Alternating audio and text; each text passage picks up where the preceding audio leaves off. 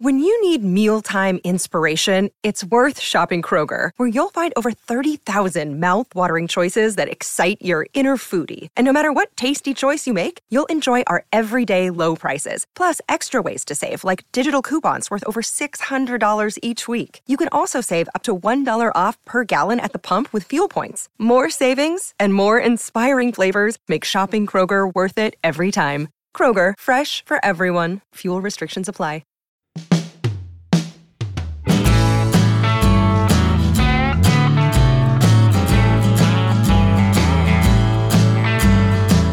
Hello and welcome to On the Preds with me, your host, Alex Daugherty of A to Z Sports, and my co-host, as always, Sean Smith of A to Z Sports.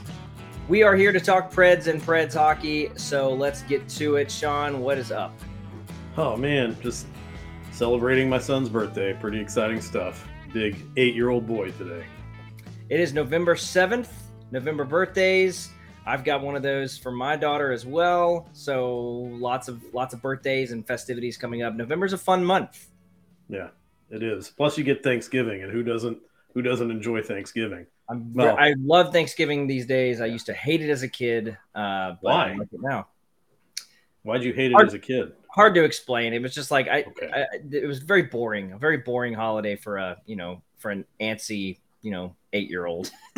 Yeah, I guess we got to see a lot of extended family, and I had a lot of cousins my age, so it was nice to kind of see all of them, and food was pretty good too, so can't complain. So we have to talk about the Preds because the Preds have been through a very strange week, I would say. It's been a strange week. They are on a road trip, right? Yes. They're after the end of this, in the middle of this road trip, they are now 5-6-1, as you can see on the record on the screen there. They're in 6th place in the Central. I don't think that's really changed. 5-6-1, still not a very good record. They have had 3 games on this road trip since we last did a podcast. Sean, you weren't here last week, but we did one anyways. It was a brief one. But since then, Predators lost bigly to the Edmonton Oilers, a bigly loss. And then they defeated the Calgary Flames 4-1, and then they beat the Vancouver Canucks in a shootout, in a come-from-behind victory in Vancouver. They are still out west in Western Canada. They will go to Seattle on Tuesday, and then they will go to Colorado, which is not in Canada. No. And neither is Seattle, for that matter. No, it's close. They will go to Colorado next Thursday, and then they come back home for the Rangers on Saturday. But we got to talk about some of these games because it started off just with one of the worst defensive performances, and it gets to what I want to talk about this week in some adjustments because there's been a few defensive adjustments over the last few weeks that we haven't really talked a lot about, and one in particular has to do with Mattias Ekholm, which I do want to talk about in a little bit, but that game on Tuesday against Edmonton, we could look back at the first loss of the year. I mean, I don't know that you could really find a worse one, but just in terms of the production and the performance on the ice, it was so bad all around. I was not impressed, and I'll tell you the result of that game.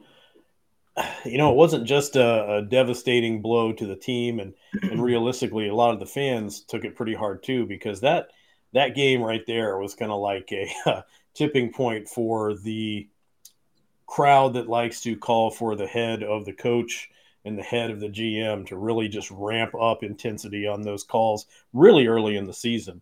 It definitely ramped up after that game. I would agree with you. It was big time. I was expecting some kind of, I don't know. So if they hadn't been on a road trip, I felt like people might have marched on Bridgestone or something. It was pretty intense. Yeah. It was like, even like, especially because of the way that game went down. I mean, like they were down early. They were down 4-0 or 4-1. Did they? I don't know. Maybe they were down. I know. And they were down like 3-0. No, I'm sorry. That's right. They scored first. Mattias Ekholm scored that goal 34 seconds into the game. And then Edmonton just rolled. 4-1 was the score after the end of the first. And then it was 5-2. And then it was final 7-4. Yeah, it was like by the end of that first period, people were like, you really saw an uptick in Hines has got to go, David Boyle's got to go. I mean, you always see that. I mean, you see a little bit of it even after like a bad shift. You'll see just like people pouring in and being like, Hines isn't the answer, But it was pretty prominent during that game. So there were so many things that went wrong. I mean, I tried to break some of it down on Twitter. There were breakdowns defensively all over the place. In transition, on the penalty kill, when Edmonton was cycling the puck, there was just nothing happening right. No. However, going into Thursday's game, the Calgary game, things looked a little better. They had a really good first period, and then like they kind of just built on that. I don't think there was anything specifically that like looked incredible in that game, but I think that they needed a game where they could just like play 60 minutes, go up on a team that they could beat. Calgary's not like they're not Edmonton, and they're obviously a really good team last year, but they're very different this year without Kachuk. Yeah, big time. They look pretty different. So, what did you think of that Thursday game against Calgary? I think the biggest thing for me, and I know it's funny because you have to really remember that everybody on the team has to play defensively, right? And what you kind of saw or didn't see, I guess you could say, in the game against Edmonton was it seemed like there were a lot of guys that were allowed on the Oilers to go behind the net and make these great passes to the slot that resulted in goals. And what I noticed immediately against Calgary was that if somebody dared go behind the net with possession of the puck, there was I don't want to say gold jersey because it's a road game, but there was a Preds jersey on that man. Nobody was really able to get anything out from behind the net. It was like they kind of had to return back to that mentality of they're going to have to work for everything they get. And you saw everybody buy in, from the defenders all the way up to the forwards. Just if somebody was going to go back there and go in one of those spots with the puck, they were going to get smashed and they were going to have a rough time getting the puck back out clean. Yeah. The other thing that's curious about that Calgary game. So that was the first game that they brought in Jordan Gross. Right. So they made the change.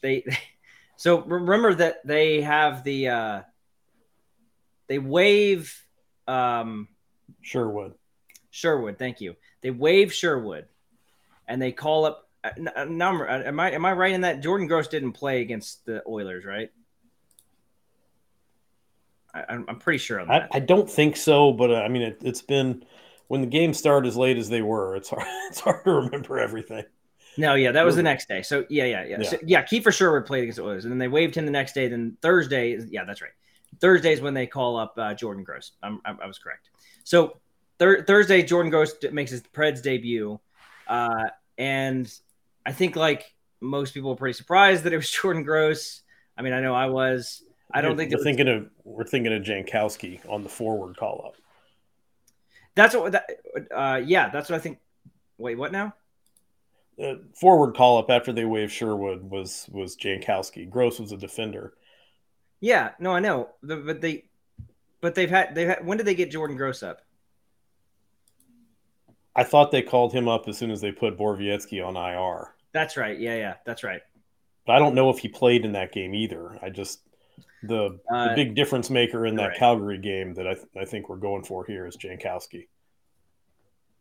That's right. So Jordan Gross came. Yeah, no, he didn't play until so Jankowski and Jordan Gross both played in that game on Thursday against Calgary. Yeah. Okay. Yeah, it was the first 2 games. So Jankowski, yeah, that's right. Jankowski debuts against his old team, scores a goal. But the Jordan Gross edition, like him playing in that game was, I think, surprise, to some people, but whatever. But then he plays pretty well against Vancouver and surprises. It was even on the power play both games, I think. Yeah. But Jankowski, I think he's had a pretty good season in Milwaukee. Centering, working as a center, and he scored some goals. I know he scored against Calgary. I mean, how long is that going to last? Is he going to make one mistake and then be benched forever? Is he going to go the way of Tommy Novak? Like he's going to come in and play a few real good games and then we'll never see him again? Yeah, just buried in Milwaukee. Man. So, but okay, so then the Vancouver game, so Preds win 4-1 against Calgary. Vancouver game, they go down. It looks like kind of back to normal. They go down. They're down pretty early, and then they go down 3-1 at the end of the. Oh, no, sorry, 3-0 at the end of the first, and I think they have 2 shots on goal, maybe 3 shots on. Yeah, maybe 2 or 3 shots on goal at the end of the first. It was really bad. Jordan Gross gets a power play goal, and then he ties it. No, he gets the second goal on a offensive zone faceoff, shoots one from the blue line. It goes in. And then Nino Niederreiter, a couple minutes later, ties it up after and we're actually going to take a look at that goal here in a little bit. But Niederreiter gets his 6th goal. It's been a while since he scored. And then they play pretty tight in the third period. They finish it out, get to the overtime. Some chances in the overtime, and then a shootout victory. Duchesne scores the only goal, and then Bo Horvat just forgets to use the puck, and UC Saros makes the save.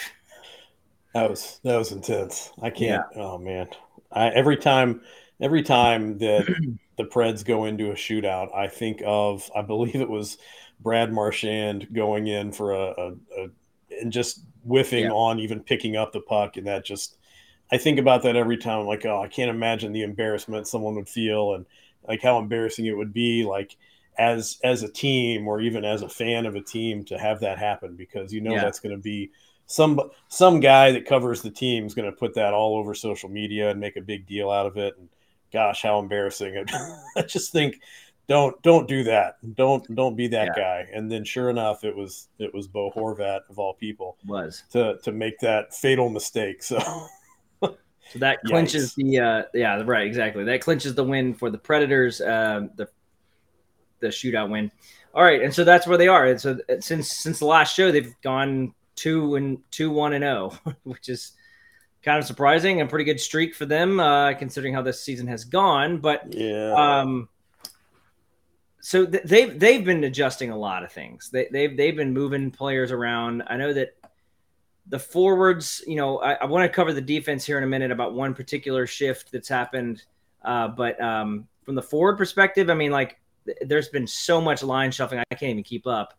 I know that Johansson and Forsberg played again together. Granlund was with Duchesne and Zach Sanford at some point, and then Jankowski jumps in there, and he's with, Tanner Jeannot. It's like, Sissons, the herd line gets disrupted. Michael McCarron's somewhere in there. Of course, Cole Smith is lifetime contract, so he's there.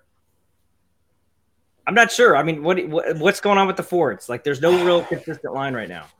Well, the one thing that really, no matter what seems to happen, except for like one little lost weekend there in the 60s or something, you're gonna see. You've been seeing the first line of Mikhail Granlund, Duchesne, and Forsberg, and the third line, herd line. It really, a lot of the shifting you see still continues to be between the fourth and the second, which, it's the question of, okay, what kind of identity do you want that fourth line to have? Because I think anybody who, I don't want to say follows the team, but anyone who follows the team with a little more than just a passing interest should be readily aware that there are some fairly good options for forwards that could come in and score while still being defensively responsible, that could fill out that fourth line. But we continue to see Michael McCarron, like you said, Cole Smith, lifetime contract. They're there every night. Sometimes they have a new line mate. Sometimes McCarron's on the wing. Sometimes he's the center. But the big move, I think, that's kind of stuck is moving Zach Sanford up to the second line with Johansson and Niederreiter. And really, when they made that change, I think there was a lot of – it was right in the middle of the Fire Hines debacle after the Edmonton loss, which was – I mean, I'm pretty sure that the Facebook page is joking half the time, but I feel like most of it wasn't joking anymore at that point.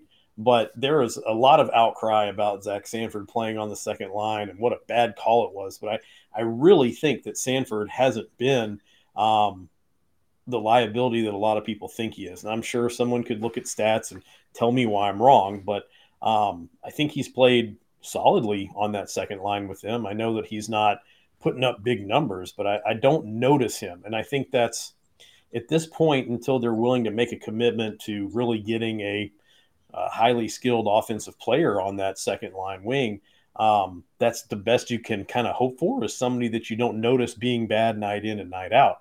And I think Sanford's done that. That's probably not a very popular opinion. I still see a lot of complaints about it, but I think the problem is it's the consistency from one player to the next with regards to what they're trying to develop these players into. Okay, so right. Zach Sanford stepping into a top 6 role. I would agree. He's not looked terrible. He's not been a liability, but he hasn't done much either. Like he hasn't. No. I mean, he's not wowed me, at least. I mean, he hasn't really stood out. But then you take someone like a Cody Glass, who seems to be doing more good than bad, has like one shift where John Hines says he looks like he was scared to make a mistake, and we've like not seen him since, basically. And that's a guy that needs to play. I mean, again, Zach Sanford, okay, fine. Why isn't Cody Glass in there? Why isn't Ellie Tolvanen in there? Ellie Tolvanen pretty much stuck in the lineup all year last year because he was like solid defensively, even though he couldn't really produce offense. Well, seems like nothing much changed. I mean, he's still kind of he's still producing at the same level, really. And then defensively, it seems okay, but he's been just out. And so it's the consistency. Like, why does Zach Sanford and Cole Smith and Michael McCarron, why are they getting these like opportunities that these other players are who need the time?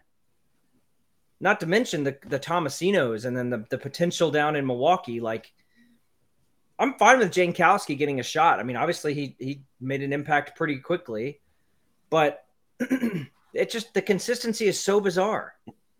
It is odd, and you look at John Hines historically, even with the Devils, it seems like he heavily favored his veteran players and had a very short leash when it came to younger talent, even when that talent seemed to be more highly skilled or to have more upside. He'd rather play Michael McCarron, because with Michael McCarron, you know exactly what you're going to get, than putting in someone like Phil Tomasino or Ellie Tolvanen, even though Tolvanen, like you said, played pretty much the whole season last season. So it doesn't make a lot of sense, other than there's just this inherent trust in veterans that's not there for younger guys. And there's obviously something that he's looking for them to prove. I don't know what that is specifically, but he's looking for them to prove something, to say like, okay, this is a guy that I can count on.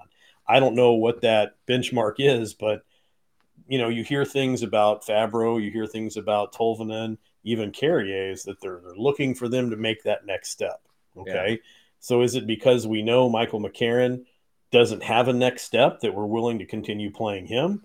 Because it would seem like the best way for someone to make the next step would be to play more, but that's not happening. Yeah. Knowing what you're going to get is a very big part of Hines' philosophy when it comes to playing time, when it comes to starting lineups.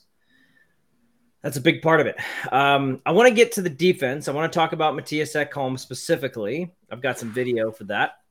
But before we do that, speaking of knowing what you're going to get, if you go to Relax the Back in Nashville, specifically the store over at 2020 Glen Echo Road, you know what you're going to get. And that is the very best customized comfort options for the office, for relaxing at home, for sleeping at night.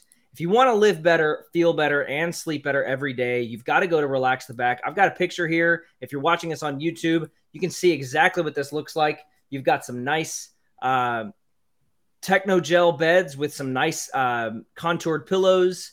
You can see in the background there's some wedge systems for the beds in the background there on the left. Beautiful new store. They just renovated their store. It looks fantastic. On the right there of your screen, you can see their incredibly sophisticated massage chairs. These are not these cheap massage chairs that you're going to see in the Opry Mills Mall where you put a quarter in and you get a little jolt. No, these are legit massage chairs. They're going to get the job done, and they're all at Relax the Back there in 2020 Glen Echo Road in Nashville. Like I said, sleep options, office, everything. You just got to check it out. It's in Green Hills. Go there. Talk to Glenn. He owns the store. They've got a sleep agent on hand every day to tell you exactly the way that you need to be sleeping in order to solve your pain issues that you're having.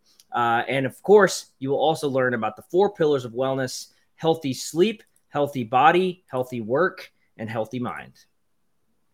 Okay.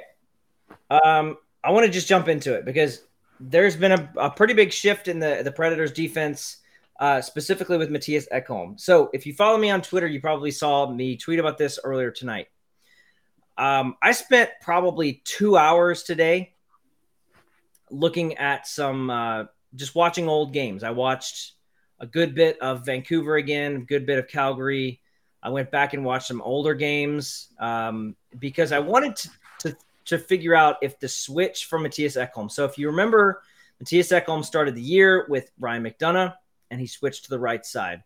That lasted 7 games. Before the Blues game, he switched back, and he was on the left side playing with Fabro or Carrier, one of the two. Fabro and Carrier have switched around between him and it alternated, a lot. So, and Lozon and McDonough. But Ekholm has switched, I think, probably for the foreseeable future, back to the left side. And so I wanted to kind of look and see exactly why, because I feel like I've talked about this a lot, but I also feel like it has been a huge difference. And it's been one of the big adjustments that the Predators have made over the last, over the first course of the season. And so there's been 5 games since they made that change. The Blues game was the first one. So we're comparing 7 games to 5 games. So it's not a ton of time, but I think it's probably just enough to know that there's a big difference. First of all, let me give you some numbers. These aren't going to be on your screen or anything, but I want to give you some numbers. First of all, with Ekholm on the right side, the first 7 games of the year, with him on the right side, his on ice numbers: 46% shot attempt share, so below what you'd want it. 48%, 48.9% expected goals, 48% high danger chances. So giving up a lot of shot attempts, giving a lot of up higher quality shots, and giving up a lot of high danger shots, and giving them up more than he's getting them. In the last 5 games, his shot attempt share goes all the way up to 60%, from 46 to 60%. That's a gigantic jump, huge improvement. Expected goals goes up even higher, from 48 to 66%. So 66% of the time, 2/3 of the time that he's out there, there's more of the Preds' expected goal share is higher, considerably higher. I think I said that wrong, but you get what I'm saying. 50 and the high danger shot attempts, 56%, from 48 to 56. Huge increases. We're talking like this is not just minuscule little numbers. Yeah. These are massive increases. And here's why. And so I want to show you guys, I've got some clips here. I've got several clips to show. The first one that I want to show you is one of a really bad shift from earlier in the season. And this is against Dallas. This is the first Dallas game. So that was like a 4-1 loss, I think. So let me just show this one first. Watch Ekholm specifically. He's on the right side. And notice specifically that every time he gets the puck, he's on his backhand, and it's just not going well. Denning, he sends it across, looking for Kiviranta. He's bumped up. Ekholm tries to dish it out. Faxa collects. Down below the goal line, sends it across ice. Here it is. Miller slides across. Heiskanen has it on his stick. Back to Miller. Miller with the long shot, doesn't get through as it hits Faxa. Sherwood is stripped of the puck, and the Stars continue to work away. Backs up top. There's the blast by Miller. Now right in front, but Saros gets a stick on it and pokes it out to the stick of Ekholm. Saros doing a good job clearing his... Okay, So there's a lot there, but basically every time that the puck came to him, he's either got the puck on his backhand or the guy's going around him on the outside and he has to defend on his backhand.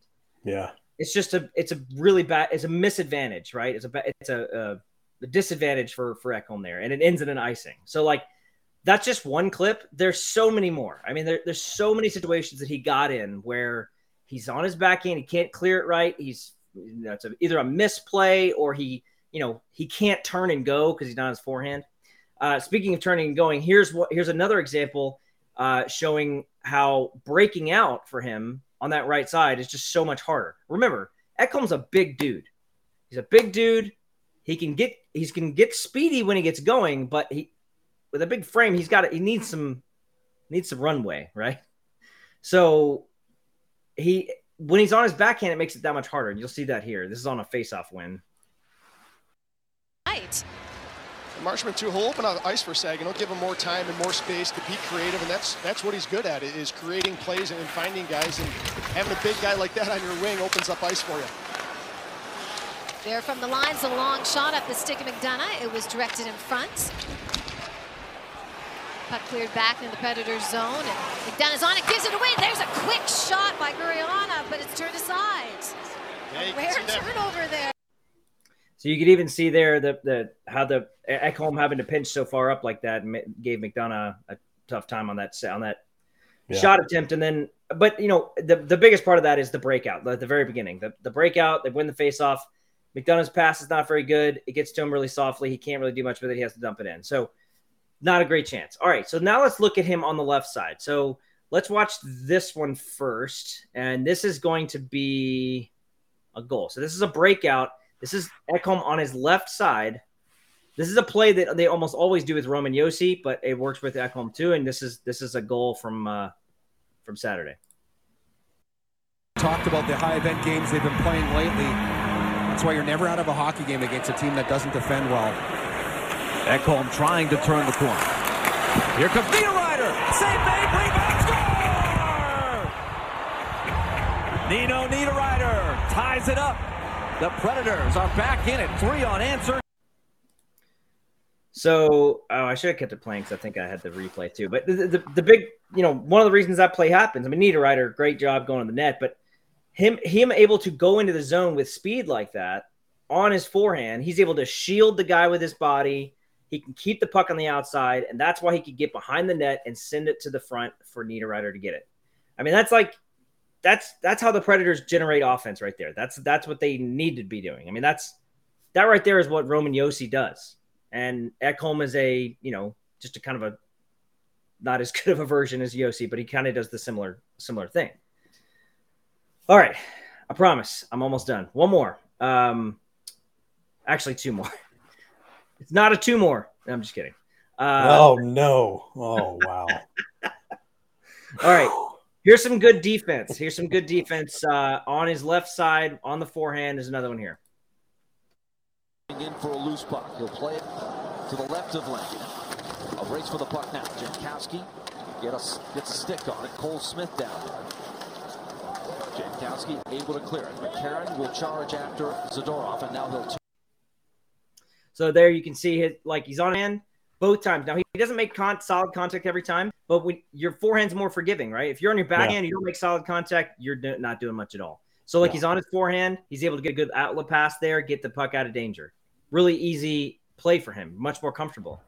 Here's one more, and now this is not an easy play, but this is really, really good skill from him. There's no way he does this if he's on the other side. He cannot do this play if he's on the other side. It's really quick. It's going to be at the bottom of your screen. It's an attempted chip in around him, and he just gets there. He can only do this on his forehand. By Sissons cutting to the net. Herd on their game though, and that's good to see. They've been a little inconsistent so far. I'm going to play that again. By Sissons cutting to the net. Herd on their game though, and that's good to see. They've been a little inconsistent so far. See how he kind of just seals off the wall there? Like he gets to that little chip in, and if he doesn't get there, it's in on that attacker who probably has a little lane to the goal. like, but the way the puck's going on the wall there, like if you're on your backhand, like that's almost an impossible play. You can only get that if he's on his forehand. So those are some good examples of why I think why those numbers are so much better, why he's so much better on his left side. And I think he'll stay there. I hope so. I mean, you can tell a big difference. Have I convinced you? Is that good enough video evidence?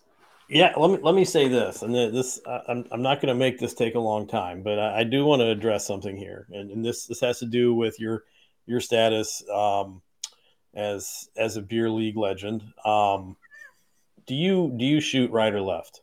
I'm a right-hander. You're right-hander. Okay.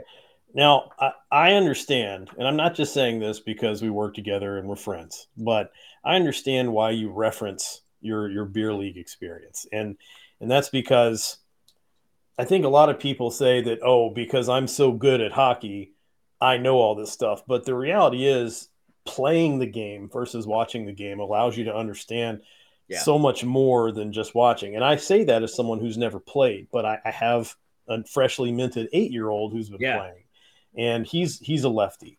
So, we go to practice. I watch practice. His coach is right-handed. So his coach demonstrates things right-handed, and they'll split the kids into 2 groups, one on the right side of the ice, one on the left. Whenever he lines up over on that right side, he's just kind of looking like, what? How is everybody else doing this? Because I'm like playing into the wall. I've got to do everything on my backhand, and he just doesn't have control. As soon as you say, hey, kid, go over on the left side of the ice and join that group, it just makes sense, and it clicks. And he can go over and play on the right side after he understands the concept of what he's supposed to do, because he's done it on his correct side. But until he does that, that connection's not made. And so when you think about the fact that if you're a left-hander playing on the right side, you're basically your open, blade of your stick is facing into the wall when you're advancing. That makes everything harder because you have to make every pass either out in the open, away from the wall, unprotected, or from your backhand against the wall. So in your defense, beer league wise, I get why you bring that up, and I understand why you bring that up. But me just watching someone coaching 8-year-olds, I mean, I get that. So when I see that brought to life, people say, well, Ekholm played on the right side before. Why is it such a struggle? I think you've just given, a picture for everybody to see and understand. So I think that was really good. Yeah. So I think here's the other thing. I want to caution people to think about this differently than, okay, so this is not excuse making. This is not like, and also it's not like we're trying to cover up. It's not like the coaches are trying to cover up some hole in Ekholm's game. This is similar to any player in the NHL. And it has to do with, look, the margins for error in the NHL are paper thin. Like, you need every millisecond of time to make a play happen and make that play at the right speed and the right strength and timing and everything has to be exactly right in order to make some plays. Like, everything down from getting an outlet pass timed correctly onto the tape of an attacker to getting the angle of your shot and the timing of your shot just right so that the goalie is just slightly out of position. Like, that's what's really hard. By the way, Cody Glass's goal earlier in the year against, I think it was St. Louis. Maybe no, it wasn't St. Louis. Whatever it was, that goal where he came into the zone and had a little slight hesitation in his shot and scored kind of in transition. It was St. Louis. No, it wasn't St. Louis. That doesn't matter. I think you're right, but it's okay. I think people know what I'm talking about, where he kind of entered the zone, got a little angle on the shot, got the shot on into the goal. It was Los Angeles, I think. No, dang it, I can't think of it. That is what I'm talking about, because he had a little slight hesitation. It was like kind of an in-between snap wrist shot that gave him just enough time. There's so many of those things that happen in a game. So when you are talking about a hockey player that has, I mean, we all know forehand control easier than backhand control. Like, it's just, that's how it works. But when you're talking about a player like Ekholm, who is not Cale Makar, he's not Roman Josi, he's still good, but he's not like, he can't make up for those little small milliseconds of time with speed and athleticism like those guys can, or even like, I mean, there's a lot of players who are better than Ekholm, but I'm just saying, like, it's not just that he's like some scrub or something. He's a very good player, but his particular style is like it needs to have here. He needs to be in the right kind of place in order for it to work. The other thing I was going to say is handedness is not something that coaches think about handedness all the time. Like they think about it a lot. They need to think about, at least, or if they don't, they need to, because they need to think about angles, especially on the power play. Like that's why Duchesne plays on the right side there, because he can pull up and he can have a better shot. Forsberg, for whatever reason, he can kind of go on either side because his wrist shot is so good. He can kind of shoot he can create that angle kind of from both sides. Yossi almost always better on the right side of the power play because he can get that slap, he can get that one-timer going. I mean, handedness is something like coaches just kind of naturally are like, well, we're going to have this, a left-handed shot like a Duchesne. We're going to have him here. We're going to have a righty like Colton Sissons down the middle because he works best with Trennan on the left. The handedness is not something that people should ignore. It is very important. No. Half the time when people see on the screen, when they watch, this drives me crazy. And if you go to a game, the people who yell shoot on the power play, half the time when people get so mad about that, inevitably there will be someone who's not in a great position to shoot and is on their backhand, and they're like, shoot. I mean, I don't understand what people, I mean, I guess people just don't really think about it like that, but they need to. Like, you need to think about, okay, if everyone just shot the puck immediately when it was like possible, you would be looking at a very inept hockey team. Like you need to create chances and angles and different kind of looks at the net in order to get goals. That's how that has to happen. And the other thing I was going to say, I know I've already said a lot, but okay, the Avalanche, the Oilers, all of their goal scoring, all their stuff that happens, they are a speed. Like it's all about speed. So like handedness really doesn't really come into play as much. You could probably watch Connor McDavid play 100 games and not even realize whether he shoots right or left-handed, right? Because he's so fast. He just every single play is about speed and puck handling for him. So like most of his goals are just like crazy dekes and he's just passing the puck in the net. So if you have enough speed, you can make up for it. But like, Ekholm's not that fast. So like he needs that extra time. So what I hear you saying, and I mean, I will have to say I agree with you, is that until you kind of understand all of the very small intricacies of, what actually makes a good shot versus a bad shot, or a shot you should take, or maybe even, let's say, a high danger chance versus a low danger chance. Yeah. It's silly to just start shouting shoot. Correct.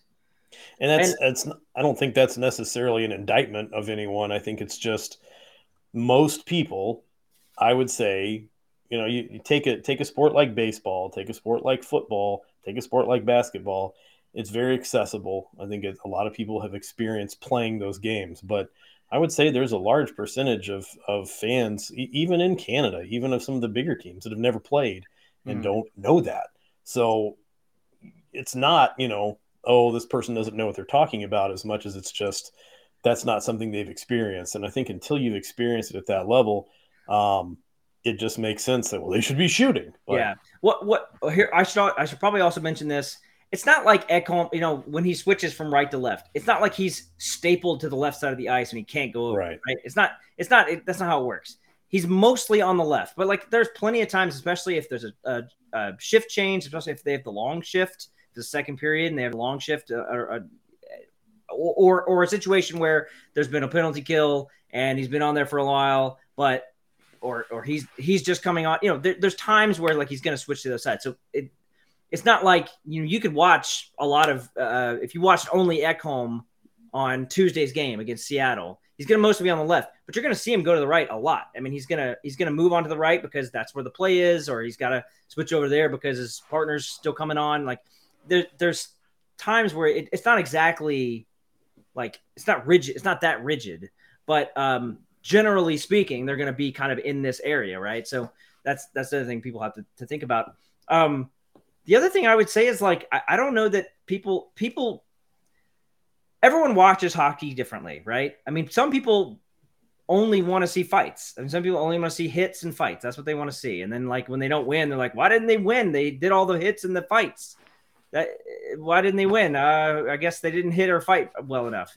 So people watch hockey differently. This is how I watch it. I look for things to like try to break down and see what's working and see what's not. But because we this team has been so bad early on, it's like you got to find we got to figure out what's happening, what is going on with this team, and the good thing is I think they've adjusted into a better situation. I think moving forward the defense should be better. No, I agree, and I think that's the thing is I made the comment after they won against the first game they won after Calgary game. That's it. And they won the Calgary game. I said it wasn't so much the lineup, like forward wise, that won that game for them as much as it was the way they adapted to play the game. Which I think maybe it sounds kind of stupid, but it's not like, Hines found the right lineup and the right defensive pair, so they won the game as much as it was the guys that were out there on the ice were, God, this is exactly what John Hines would say, in a position and played the game in such a way to put themselves in the best position to win. And that's kind of what it comes down to a lot of nights. I mean, either team can win on any night. I mean, it's not,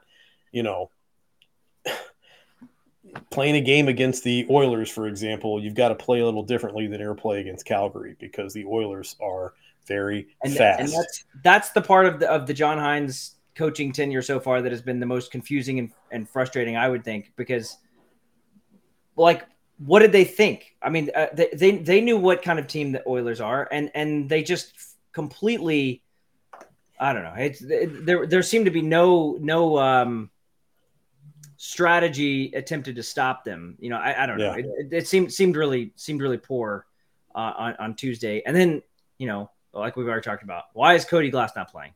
Why is Ellie Tolvanen not playing? Those are skilled players. Get them in the lineup. Is Cody Glass not putting himself in a position to play the game the way it needs to be played, or whatever you said? I don't even think I could repeat it right now, but that's a valid question.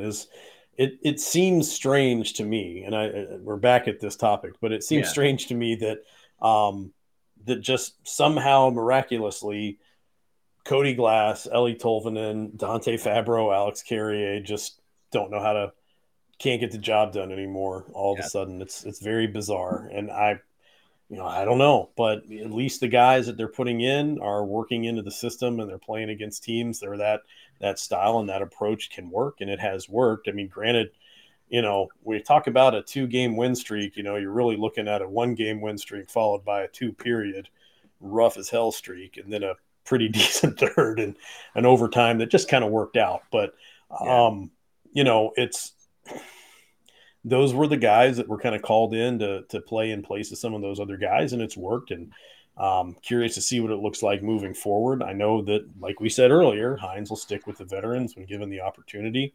And right now, some of those guys, even though they may not have as potential offensive upside, are getting the job done.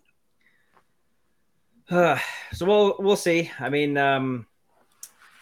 they play Seattle on Tuesday. Seattle is 7-4-2. So Seattle is figured out some things. They seem to be okay. Jaden Schwartz is over there scoring some goals. Oh, Matty Beniers. They have Matty Beniers up, and he's playing pretty well. I have not watched a single second of the Seattle Kraken this year, so I do not really even remember that they have some of these guys. Who is their goalie? Let's find that out. They have Martin Jones. That's right. Oh, Martin Jones. That's right. The guy that just somehow continues to still be employed despite his sub 900 career save percentage. Oh, it's over. It's 907 now. Okay, I guess he's been at 900 for like a long time. Well, he's just trying to prove you wrong, Alex. Martin Jones is not a good goaltender. I do not understand how he's made so much money. And then the big test Thursday, Colorado.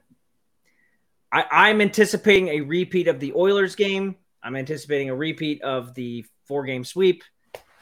Anything less than that would be a win for Nashville. And I mean, like, if they lose 2-0, like, that's an improvement.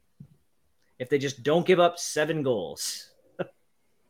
That's fair. That's fair. They need to improve the way they play against those kind of teams. They're probably not going to win on Thursday. I don't anticipate that, but they need to look better. They need to present better against the Avalanche than they did against the Oilers or against the Avs anytime last year. So, yeah, there you go. I think you're right. All right, that is going to do it for our show today. Thanks everyone for listening, and you can check out, of course, all of our Preds coverage at atozsports.com. Check it out there. Until then, follow me on Twitter at AlexDarty1. Follow Sean on Twitter at SCSNSH. And we will see everyone next week.